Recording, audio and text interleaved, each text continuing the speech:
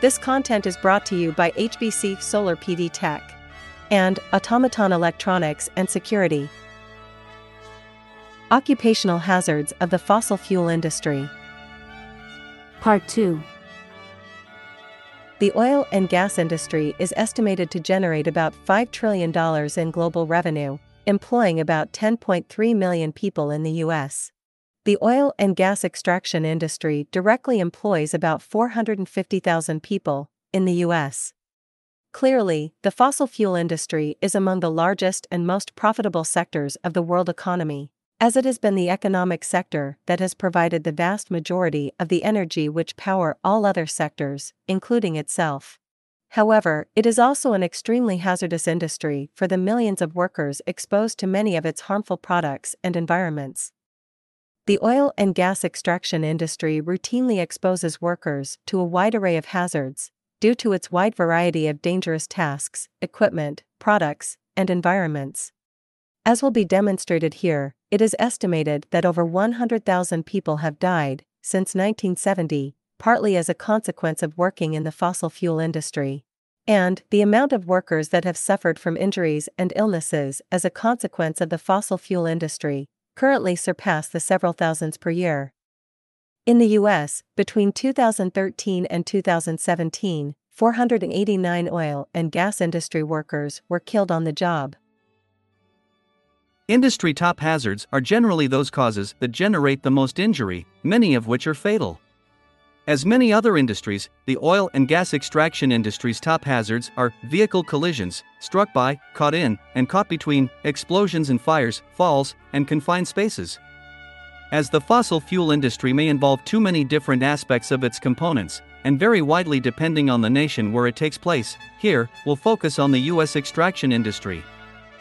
Confined spaces. A confined space is an area with limited access and exit. This area may have a single entry and exit point, which may itself be restricted in many ways. Also, the space within may be small or difficult to navigate. This hazard is abundant in the oil, gas, and coal extraction industries, but especially so for the coal industry. Extraction, by its very nature, requires drilling, boring, caving, and tunneling into the ground. Very few deposits of fossil fuel materials are above ground ready for the picking. More and more often fossil fuel deposits are deeper, farther, and harder to reach and extract. Oil platforms are common out at sea, most of which have many confined spaces. Industry workers often have to enter confined spaces such as petroleum and other storage tanks, mud pits, reserve pits, and spaces around a wellhead. Often there are several deadly hazards to deal with within a confined space, not the least of which is the limited ability to exit it quickly in the event of an emergency. Additionally, the confined space may have flammable vapors, toxic or unventilated atmospheres, or dangerous machinery. It may also be located in an area prone to flooding, fire, or collapse. For these and other reasons, all confined spaces should be regulated, and access must be classified and restricted to able and qualified personnel. The qualified personnel should be ready to respond to any foreseeable emergency.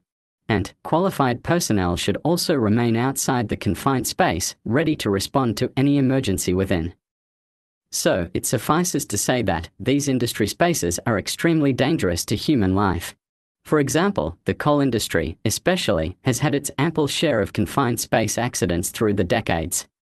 The worst of these, so far, is one that occurred in China in 1942. In Bunshi, Liaoning, 1,549 mine workers died in a coal mine collapse. At this time of war, the mine was under control of Japan. Also, in 1975, 372 miners died along with 130 contractors in the Chesnala mining disaster in Dhanbad, Jharkhand, India. A particularly close call was that of the 2010 Kopiapo mining accident. There, 33 miners were trapped 700 meters deep. Thankfully, they were all rescued after 69 days. However, in 2014, the miners of the Soma mine disaster were not lucky. Reported as the worst mining accident in Turkey, this one claimed the lives of 301 people. The list of mining accidents is too long to exhaust here, but I truly believe that the simplest and most effective way to reduce coal mining accidents is to not mine coal. Of course, the world depends on coal to the point of it causing serious and deadly problems if the world was to abandon it suddenly. But phasing out coal and other fossil fuels cannot begin without reducing and aiming to stop its demand. Living sustainably, the way recommended here, aligns with this. Some may consider it extreme, but coal must be phased out. This is recommended by climate and environmental experts the world over. And what better way to begin this phasing away from oil, gas, and coal than going off the grid and drastically reducing your need for any of the industry's products? This is the definition of efficiency. Health hazards of coal extraction. Particularly deadly and numerous hazards of the coal extraction industry are the health and ergonomic hazards. The nature of coal mining exposes many of its workers to hazardous environments, some of which are similar to construction environments, others are unique to the industry. According to the Occupational Safety and Health Administration, OSHA, U.S., mining activities that may bring differing levels of bodily injury include lifting heavy items, bending, reaching overhead, pushing and pulling heavy loads, working in awkward body postures, and performing the same or similar tasks repetitively. Coal mining activities often expose workers to hydraulic, electric, or motorized equipment. This equipment may be large and operate continuously or for long periods, and may be in close proximity to workers. So, the risks of being struck by, caught in, or crushed are at times significant. And, motorized equipment may exhaust some of its emissions, fumes, into the spaces where workers occupy. For example, it is often very difficult to capture and vent all of the exhaust from a combustion engine. So, much of it may leak into the workspaces of miners. A particularly large health hazard, for coal miners, is the exposure to toxic atmospheres. Workers may come in contact, often for long periods, with chemical, air, and dust pollution. According to the website, The World Counts, underground coal mining often takes place deep into the ground, where mining wastes can become toxic when exposed to air and water. Such toxins include mercury, arsenic, fluorine, and selenium. Dust particles, especially, cause many health problems. Methane, a volatile gas, is often released by coal mines, and it is a known potent and flammable pollutant. Additionally, coal fires release carbon dioxide, nitrous oxide, and sulfur dioxide, among other toxic gases. The website, Statista.com, reports that there have been over 66,000 deaths, directly as a result of mining for coal, since 1900. Although, the number of people killed in coal mining accidents has been decreasing over the decades, currently with less than 30 per year. But, historically, this has not been the case. In the coal mining industry, the early 20th century had an annual death rate of more than 1,000 miners per year. Decreasing only gradually, for example in 2006 to 2010, there was an average of about 35 fatalities per year. Nevertheless, the number of injuries and illnesses sustained within the industry remain alarming. For example, there were 4,400 reported non-fatal injuries and illnesses in 2008 alone, 77% of which originated from bituminous coal underground mining. According to an analysis by the National Institute of Safety and Health, NIOSH, miners are often at risk of developing lung disease called pneumoconiosis, CWP, because of their exposure to airborne respirable dust. CWP can cause impairment, disability, and premature death. Coal miners in particular can suffer from pneumoconiosis and silicosis, commonly called black lung. Currently, there is no cure for black lung. And, as mentioned, coal miners may be exposed to diesel exhaust, which may cause asthma and chronic obstructive pulmonary disease, COPD. So, we begin to see that the problems of respiratory diseases within the coal extraction industry have been historically severe. For example, in the 1970s, 33% of miners with more than 25 years in the industry had differing severities of CWP, dropping to less than 5% in the late 1990s, but again increasing to 10% beyond the 2000s. Per NIOSH, the most severe type of CWP is the progressive massive fibrosis, PMF. In 2010 to 2011, in a scan of 2,200 miners, NIOSH found that 46 had CWP and 12 had PMF. In 2016 alone, CWP was found to be a contributing cause of the death of 4,118 miners. And, from 1970 through 2016, CWP was the underlying, or contributing, cause of death for a total of 75,178 miners. Finally, in a study called Diesel Exhaust in Miners, which encompassed more than 12,000 miners, it was shown that a significant increased risk of dying from lung cancer among miners who had ever worked underground. And it went on to state, this risk increased as the miners' exposure to respirable elemental carbon, diesel exhaust, increased. I lived and worked in an area with many veteran and retired miners near Birmingham, Alabama. And through my work, I visited some of these workers' homes, some of which were very sick and disabled. Some shared their conditions with me and told me they had black lung disease. Another man had a brain tumor of unknown origin. Some could not walk or move about, or do so only with much difficulty. Most of these ex-miners whom I met lived in a very modest home and neighborhood.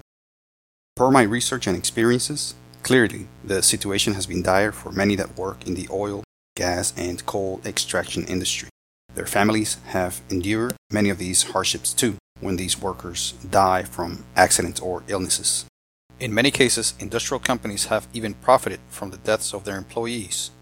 This happens through a certain type of legalized insurance, often obtained secretly and without the knowledge of the insured worker. The benefits of this insurance generally go entirely to the owners of the company and not the deceased's family. Some states in the US allow this, called dead peasant insurance. I personally suffered much as a fossil fuel industry technician. I was exposed to petroleum products and fumes quite often, and during my work servicing gas station equipment in South Florida in the mid-2000s. I was so affected by these gas vapors on a routine basis that I decided to purchase a filtered respirator on my own.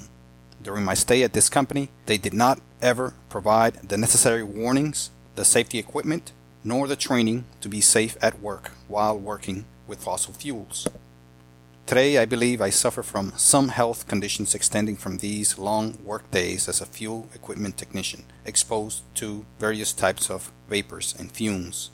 During my time there, I found out about a close call accident in which one of my coworkers almost died after he narrowly escaped a gas fume explosion and fire.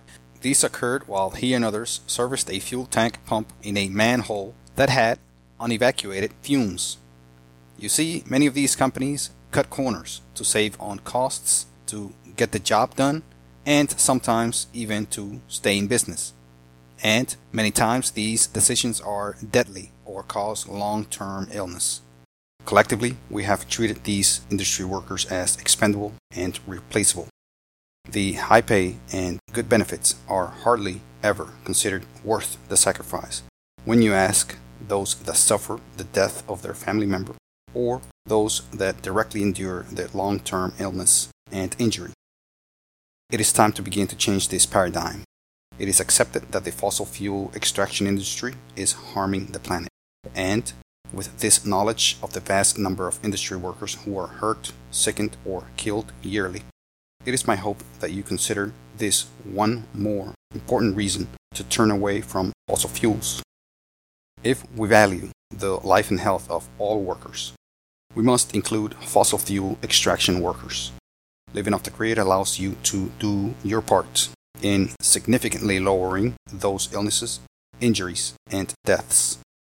I believe they are not worth it nor necessary, as the products of the industry are no longer necessary and in fact cause harm. It is time to begin to change and stop your demands from the oil, gas, and coal industry. By Hector Vladimir, November 2nd through the 11th, 2023, San Juan de la Maguana, Dominican Republic. Thank you for listening to this podcast. Please look for the next episode soon, and please ensure to share this with your friends and family. And please like this content and subscribe as a sign of support and for me to continue to provide this type of content to more people like you. Lastly, if you wish to support this content further, please visit the links provided in this publication. Thank you.